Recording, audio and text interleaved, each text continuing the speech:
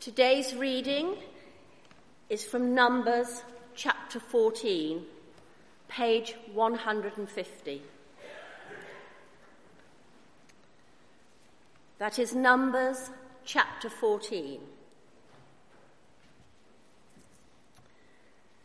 That night, all the people of the community raised their voices and wept aloud. All the Israelites grumbled against Moses and Aaron, and the whole assembly said to them, "If only we had died in Egypt or in this desert. Why is the Lord bringing us to this land only to let us fall by the sword? Our wives and children will be taken as plunder. Wouldn't it be better for us to go back to Egypt?" And they said to each other, "We should choose a leader and go back to Egypt." Then Moses and Aaron fell face down in front of the whole Israelite assembly gathered there. Joshua, son of Nun, and Caleb, son of Jephunneh, who were among those who had explored the land, tore their clothes and said to the entire Israelite assembly, "The land we passed through and explored is exceedingly good. If the Lord is pleased with us, he will lead us into that land, a land flowing with milk and honey, and will give it to us. Only do not rebel against the Lord, and do not be afraid of the people of the land, because we will swallow them up. Their protection is gone, but the Lord is with us. Do not be afraid of them." But the whole assembly talked about stoning them. Then the glory of the Lord appeared at the tent of meeting to all the Israelites. The Lord said to Moses, "How long will these people treat me with contempt? How long will they refuse to believe in me, in spite of all the miraculous signs I have performed among them? I will strike them down with a plague and destroy them, but I will make you into a nation greater and stronger than they." Moses said to the Lord, "Then the Egyptians will hear about it. By your power you brought these people up from among them, and they will tell the inhabitants of this land about it. They have already heard that you, O Lord, are with this people, and that you, O Lord, have seen face to face that your cloud stays over them, and that you go before them in a pillar of cloud by day and a pillar of fire by night. If you put these people to death all at one time, the nations who have heard this report about you will say, 'The Lord was not able to bring these people into the land he promised them on oath, so he slaughtered them in the desert.' Now may the Lord's strength be displayed just as you have declared. The Lord is slow to anger, abounding in love and forgiving sin and rebellion. Yet he does not leave the guilty unpunished. He punishes the children for the sin of the fathers to the third and fourth generation. In accordance with your great love, forgive the sin of these people, just as you have pardoned them from the time they left Egypt until now." The Lord replied, "I have forgiven them as you asked. Nevertheless, as surely as I live, and as surely as the glory of the Lord fills the whole earth, not one of the men who saw my glory and the miraculous signs I performed in Egypt and in the desert, but who disobeyed me and tested me 10 times, not one of them will ever see the land I promised on oath to their forefathers. No one who has treated me with contempt will ever see it. But because my servant Caleb has a different spirit and follows me wholeheartedly, I will bring him into the land he went to, and his descendants will inherit it. Since the Amalekites and Canaanites are living in the valleys, turn back tomorrow and set out towards the desert along the route to the Red Sea." the Lord said to Moses and Aaron, "How long will this wicked community grumble against me? I have heard the complaints of these grumbling Israelites. So tell them, as surely as I live, declares the Lord, I will do to you the very things I heard you say.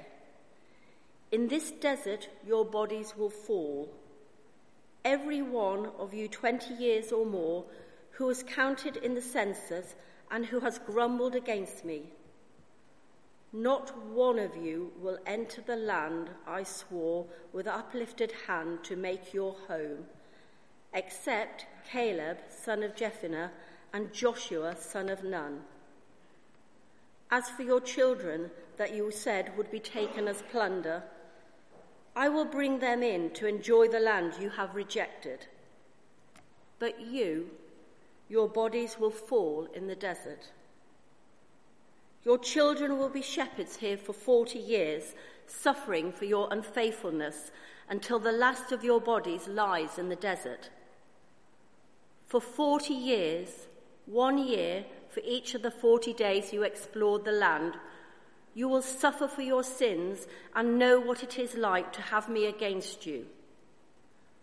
I, the Lord, have spoken, and I will surely do these things to this whole wicked community, which has banded together against me. They will meet their end in this desert. Here they will die." So the men Moses had sent to explore the land, who returned and made the whole community grumble against him by spreading a bad report about it. These men responsible for spreading the bad report about the land were struck down and died of a plague before the Lord. Of the men who went to explore the land, only Joshua, son of Nun, and Caleb, son of Jephunneh, survived. When Moses reported this to all the Israelites, they mourned bitterly. Early the next morning, they went up towards the high hill country. "We have sinned," they said. "We will go up to the place the Lord promised." But Moses said, "Why are you disobeying the Lord's command? This will not succeed. Do not go up, because the Lord is not with you. You will be defeated by your enemies, for the Amalekites and Canaanites will face you there. Because you turned away from the Lord, he will not be with you, and you will fall by the sword." Nevertheless, in their presumption, they went up towards the high hill country, though neither Moses nor the ark of the Lord's covenant moved from the camp. Then the Amalekites and Canaanites, who lived in that hill country, came down and attacked them and beat them down all the way to Humah.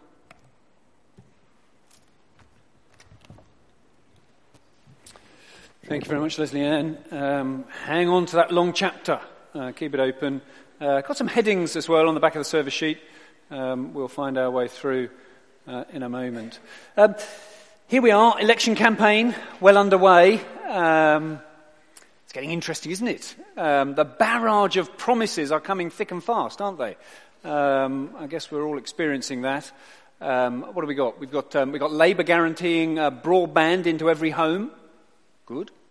Conservatives, 30 million new trees planted by 2030. And then did you catch the Lib Dems? Lib Dems saying, I'll see your 30 million trees and I'll raise you 30 million more. 60 million trees planted by 2030. The promise is flood. And in a sense, the question is, who do you believe? Whose promises will you believe are true? And who, therefore, will get the cross in the box? Who will have your vote of confidence come December the 12th? In all sorts of ways, Numbers 14 is doing something very, very similar. Same sort of dynamic is at work here. Because promises are made, and the issue is, are they to be believed, and what will happen as a result? It's not action on climate change that is being promised here, but a completely new existence in a completely new land. God's promise is the promised land. A land flowing with milk and honey. A land in which the people will be able to live and dwell and in that land to enjoy every single one of the blessings of God. And the question is, do they believe him? Do we? As Darren said, we were joining the story with the people at the edge of the land. The reporters come back from these scouts. And the majority view, 10 of the scouts, are saying, look, it may be a good land, but the people are huge. We have no chance. We'll never be able to take this land. And only 2, Joshua and Caleb, say, no, if the Lord is with us, we can do this. And then in the first verse of our chapter 14, it is as it were that the people cast their vote. Their cross goes in the box. Look at it, verse 1. That night, all the members of the community raised their voices and wept aloud. All the Israelites grumbled against Moses and Aaron, and the whole assembly said to them, if only we died in Egypt or in this wilderness. Why is the Lord bringing us to this land, only to let us fall by the sword? Our wives and children will be taken as plunder. Wouldn't it be better for us to go back to Egypt? And they said to each other, we should choose a leader and go back to Egypt. First of our 3 headings, all of which sort of tie 2 things together. And this first heading, notice that behind grumbling, we find contempt. The grumbling's pretty clear, isn't it? The people are saying, we wish we died in Egypt, or at least in the journey so far in the desert. That would be better rather than dying, as we're bound to do, on the sword of these enemies. The plans are no good. This whole endeavour is a disaster. Better, they say, that we choose ourselves a leader and we travel back to Egypt and we see if we can negotiate some better terms and conditions for our slavery. That's the best they can come up with. And Moses and Aaron are appalled, verse 5. They fall face down in front of the whole assembly. And Joshua and Caleb join them, appealing to the people not to lose their nerve. It's there, verse 8. If the Lord is pleased with us, he will lead us into that land, a land flowing with milk and honey. And he will give it to us. Only do not rebel against the Lord. And do not be afraid of the people of the land, because we will devour them. Their protection is gone. But the Lord is with us. Do not be afraid of them. But the appeal is too late, this last minute appeal to the people. It is as it were that they're already in the voting booth. The pencil is poised over the box and the cross is going in. They even begin to talk about stoning Joshua and Caleb as if they were guilty of blasphemy. And it's at this point that the Lord himself appears, verse 11, and says, how long will these people treat me with contempt? How long will they refuse to believe in me in spite of all the signs I've performed among them? And immediately we begin to see that this grumbling is a far more serious thing than we had imagined. That this grumbling is indeed a capital offence, worthy of death. Why? Well, because behind grumbling, we find contempt. Think of it like this, if you would. Imagine a family. And imagine that the parents have planned the holiday of a lifetime for their children. I don't know what it would be, a cruise around the Bahamas, a month in Disneyland. You pick it. And they're en route.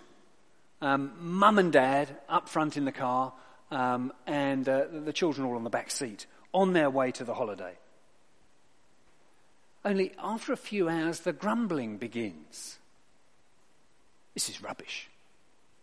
This trip's stupid. Wish I'd never come. Why can't we just go home? I don't suppose there ever was a holiday, stupid parents. Rubbish parents. They couldn't even organise a holiday for us. Stupid, rubbish, don't want it. Contempt. After all the thought, the care, the energy, the expense that the parents have poured into the planning of this holiday, the joy and love that they had in mind to share this holiday with their children, all that they were looking forward to, wanting to be there with them, enjoy it in relationship with them.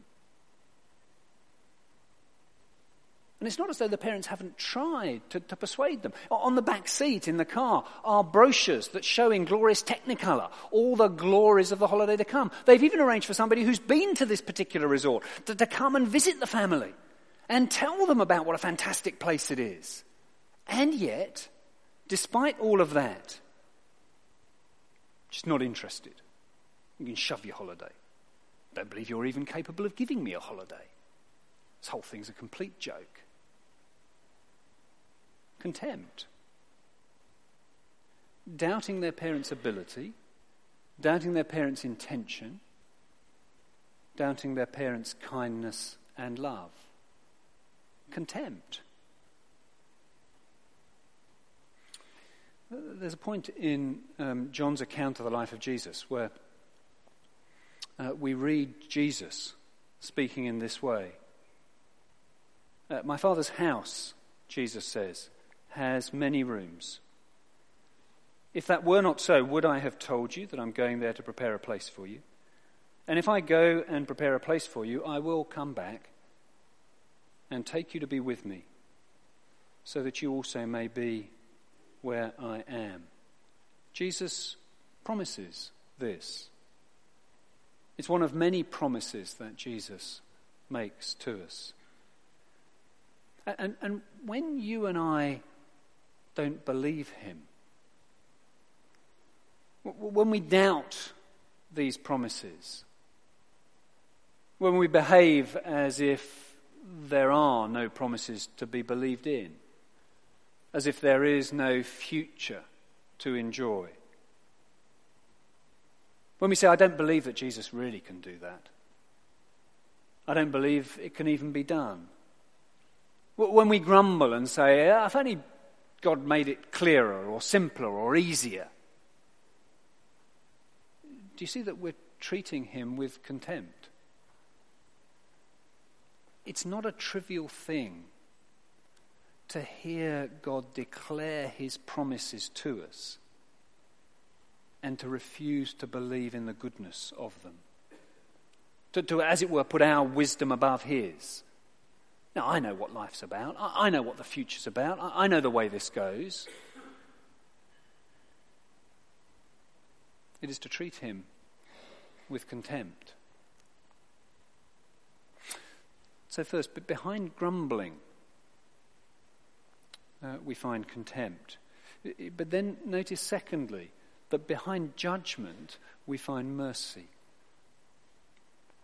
What follows next in the narrative is a kind of an interchange, isn't it, between the Lord God and his prophet Moses. As we read it, it sounds as if God plans to cut off the people completely, and it's only because of Moses' intervention that God is persuaded to change his mind. And in a sense, I think the dialogue is put here to give us an inside view, almost to allow us in and understand some of the tensions that exist, if you like, in order that we might understand the character of God more clearly. It's not that God needs somebody external to himself to persuade him to act in mercy, but I think that the dialogue helps us to understand what God is really like. You'll see as we follow through. So in verse 12, God declares his intention to respond to the people's contempt by acting in judgment, to wipe this people out and begin again. But Moses responds by saying, look, God, if you do that, everyone will conclude that you have failed. Because everybody knows that you brought the people out of Egypt, out of slavery, with mighty acts of power. Everybody knows you did that. And everybody knows that you've met with them face to face. And everybody can see that you're leading them by your pillar of cloud by day and your pillar of fire at night. Everybody knows that they're your people and that you're doing this. And if you now fail to bring them into the land, well, everyone will conclude that you couldn't do it. Your very character, your reputation, your glory will be diminished as a result. And people won't know you for who you really are. And so Moses says, verse 17, may the Lord's strength be displayed, just as you've declared. And now Moses quotes God's words back to him there in verse 17. The Lord is slow to anger, abounding in love, and forgiving sin and rebellion. That's what you said about yourself, God. So act in line with those great promises, and then everyone will see your glory. But notice that Moses doesn't end the quotation there. He finishes what it is that God declared about himself by continuing. Yet he, God, does not leave the guilty unpunished. He punishes the children for the sin of the parents to the third and fourth generation. It's a hard word, isn't it? And I can't help thinking that if I were Moses, I think I would have stopped the quotation after the mercy forgiveness bit. But he doesn't. And he doesn't because we need to understand that both of these things are true of God. That God is both perfectly just and also simultaneously perfectly loving. Which means that because of his justice, wrong must be punished. Would be unjust to do otherwise. But because of his mercy, God longs to forgive. How does he solve that? Well, come back to our car journey for a moment. Because after this outburst of contempt from the back seat, a conversation springs up between Mum and Dad in the front. Look, that's it. We're going home. The way the kids are behaving here is utterly intolerable. We can't go through with the holiday now. Not after they've spoken as they have. Yeah, I know, but if we abandon the holiday, it'll just confirm what the kids are saying about us. Yeah, I realise that. But we can't let them treat us with contempt and pretend it doesn't matter. It just wouldn't be right. No, I know, you're right, we can't. But we do love our family. And we do want to find a way, don't we, to act in line with that love. You're right. Wait, I've got it. We are going to go home. They won't get this holiday. We'll wait 40 years and we'll take the grandchildren. Now, I risk in a major way making this seem trivial and silly, so forgive me. I don't mean to do that. I just want to catch the flavour of it. Two things are needed. Because God is a God of justice, there does need to be judgment. Can't just pretend that what happened didn't happen. The whole generation who spoke in this way will die out in the wilderness. They'll never see the promised land. But because God is a God of mercy and love, committed to the people,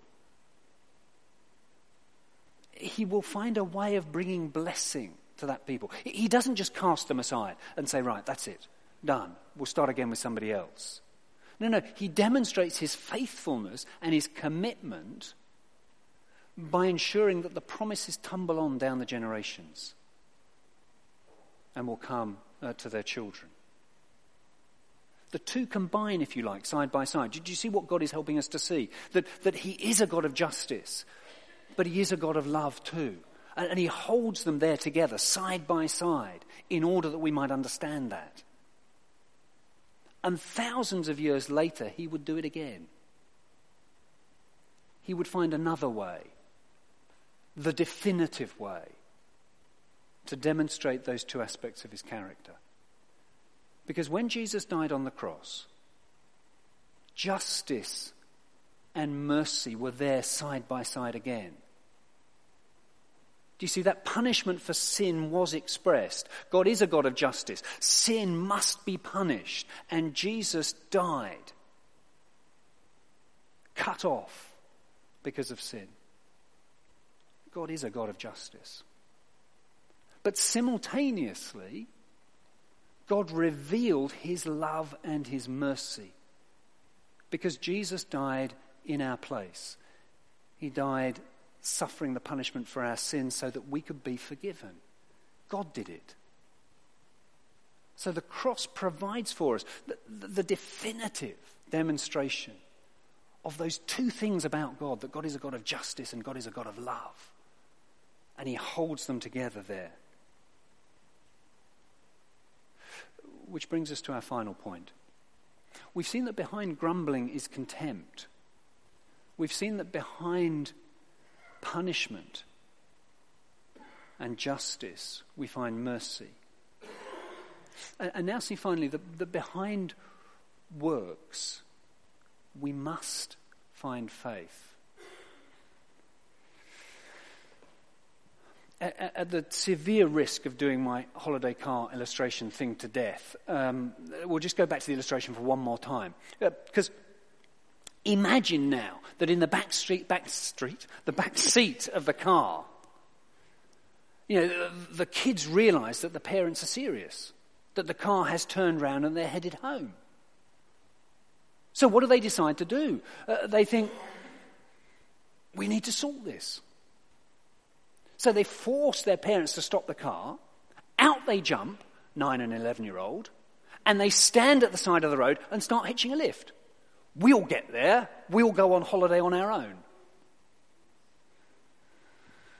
Good plan? Disastrous plan. Hopeless plan. They've entirely missed the point. Because what's gone wrong here is not the fact that the holiday has been cancelled and they're going to miss out on it. Now, what's gone wrong here is the terrible damage that they have done to their relationship with their parents. But do you see, at the end of the narrative here in chapter 40, we see the Israelites making exactly the same mistake. That's there, verse 39, towards the end of the chapter. When Moses reported this, reported how judgment had come upon the 10 who had spread the bad report, when Moses reported this to all the Israelites, they mourned bitterly. Early the next morning, they set out for the highest point in the hill country, saying, "Now we're ready to go up to the land the Lord promised. Surely we've sinned." Did you see what's happening? That they're mourning, not because they've understood the terrible thing that they've done before the Lord. They're mourning because they're missing out on entry to the land. This isn't godly sorrow. This is worldly sorrow. They're not sorry because of the offence to God. They're sorry because they've missed out. And so their instinct is not to do what they should do in relation to the Lord, but just to try and sort out their entry to the land. But they're making the same mistake again because God has made a new promise. The new promise is to their children. But they don't believe that promise now. They just move on in the same way. And that's why their plan won't work. Verse 41. But Moses said, "Why are you disobeying the Lord's command? This will not succeed. Do not go up. because the Lord is not with you. And Moses is right. It doesn't work. Their efforts to enter the land, well, it's an abject failure. And we're told why in verse 44, because neither Moses nor the ark goes with them. There is something really, really important here. And I want to do my best to try and capture it just as we finish. Let's say that you've stopped reading the Bible. Maybe you've not read it for years. Maybe you've never read it. Or let's say that today is a rare time for you to be in church. That you've fallen out of church. Or maybe you've never been in it. Or let's say that in some other way, perhaps in a relationship or in your use of time or money, you're living as if there were no God. You're living as if the promises that he has made to us through Christ didn't exist. In other words, your life is saying to God, I don't believe. I don't believe your promises. I don't believe you're good. I don't believe you're worth following. I don't believe. And suppose this morning, as we look at God's word together, you see the seriousness of that. You see that behind grumbling, behind a dissatisfaction with God's promises lies contempt. Well, can I say that if you find yourself in that place this morning, the solution is not to get out of the car and try and hitch a lift and sort it out on your own because you're worried that you might miss out. The big issue is that we've dishonoured the Lord. And the solution is to come back to him, to stay in the car, to talk to the parents about the offence that you have caused.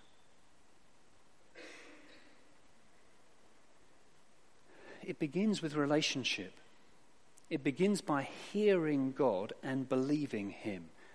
The Christian life begins and continues with faith.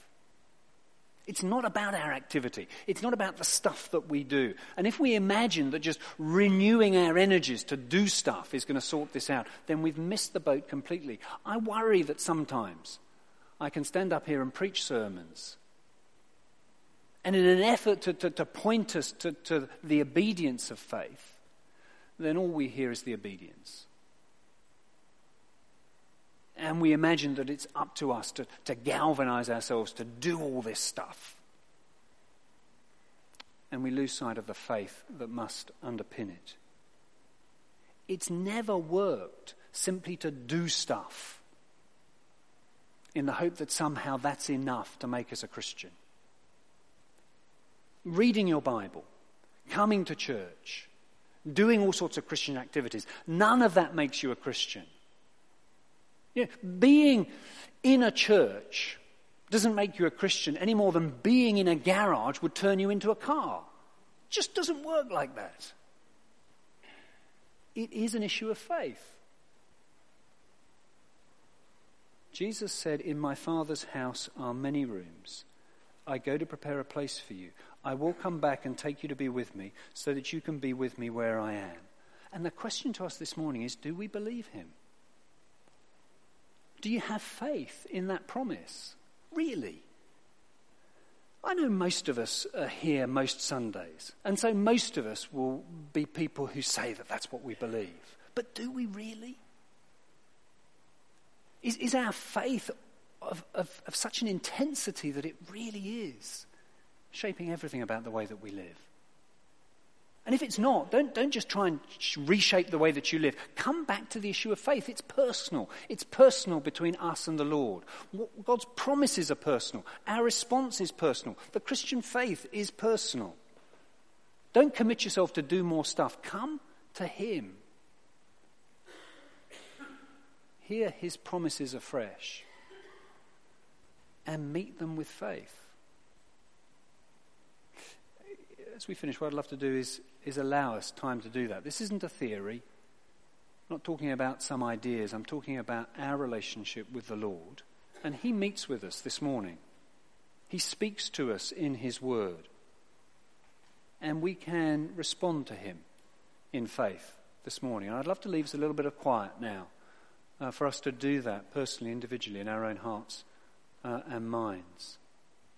Even if we find that all we have got the strength to do this morning is say, Lord, I believe, help my unbelief. That's a prayer that he will hear.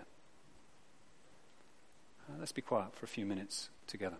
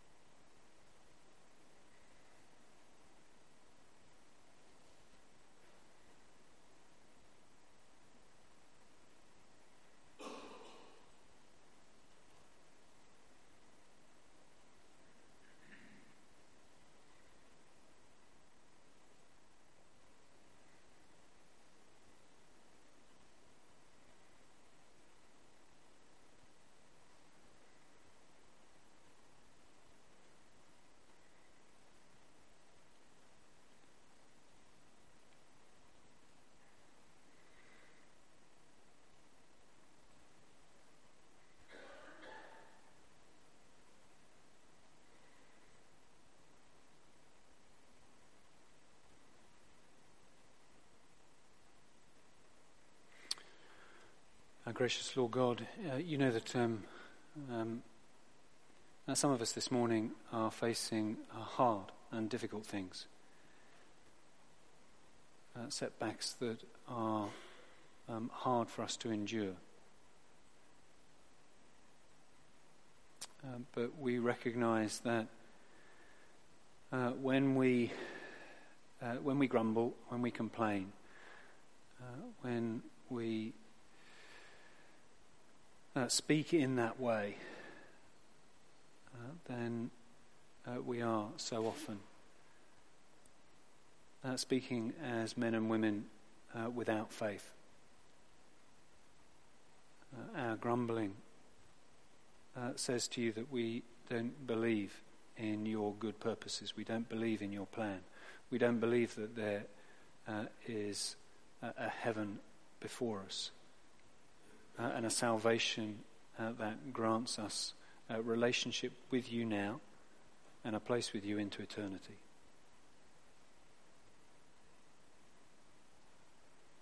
Father, we're sorry for the way in which we malign your character.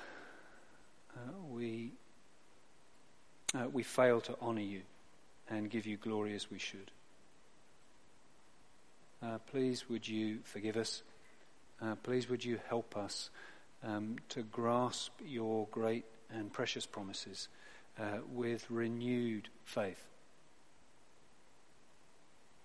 trusting in you, believing in your character, believing that you are both a God of justice and a God of mercy, and that you have made this known so gloriously through Christ. And we say to you, Lord, that we do believe. Help our unbelief so that we might live more and more to your praise. And in Christ's name we pray. Amen.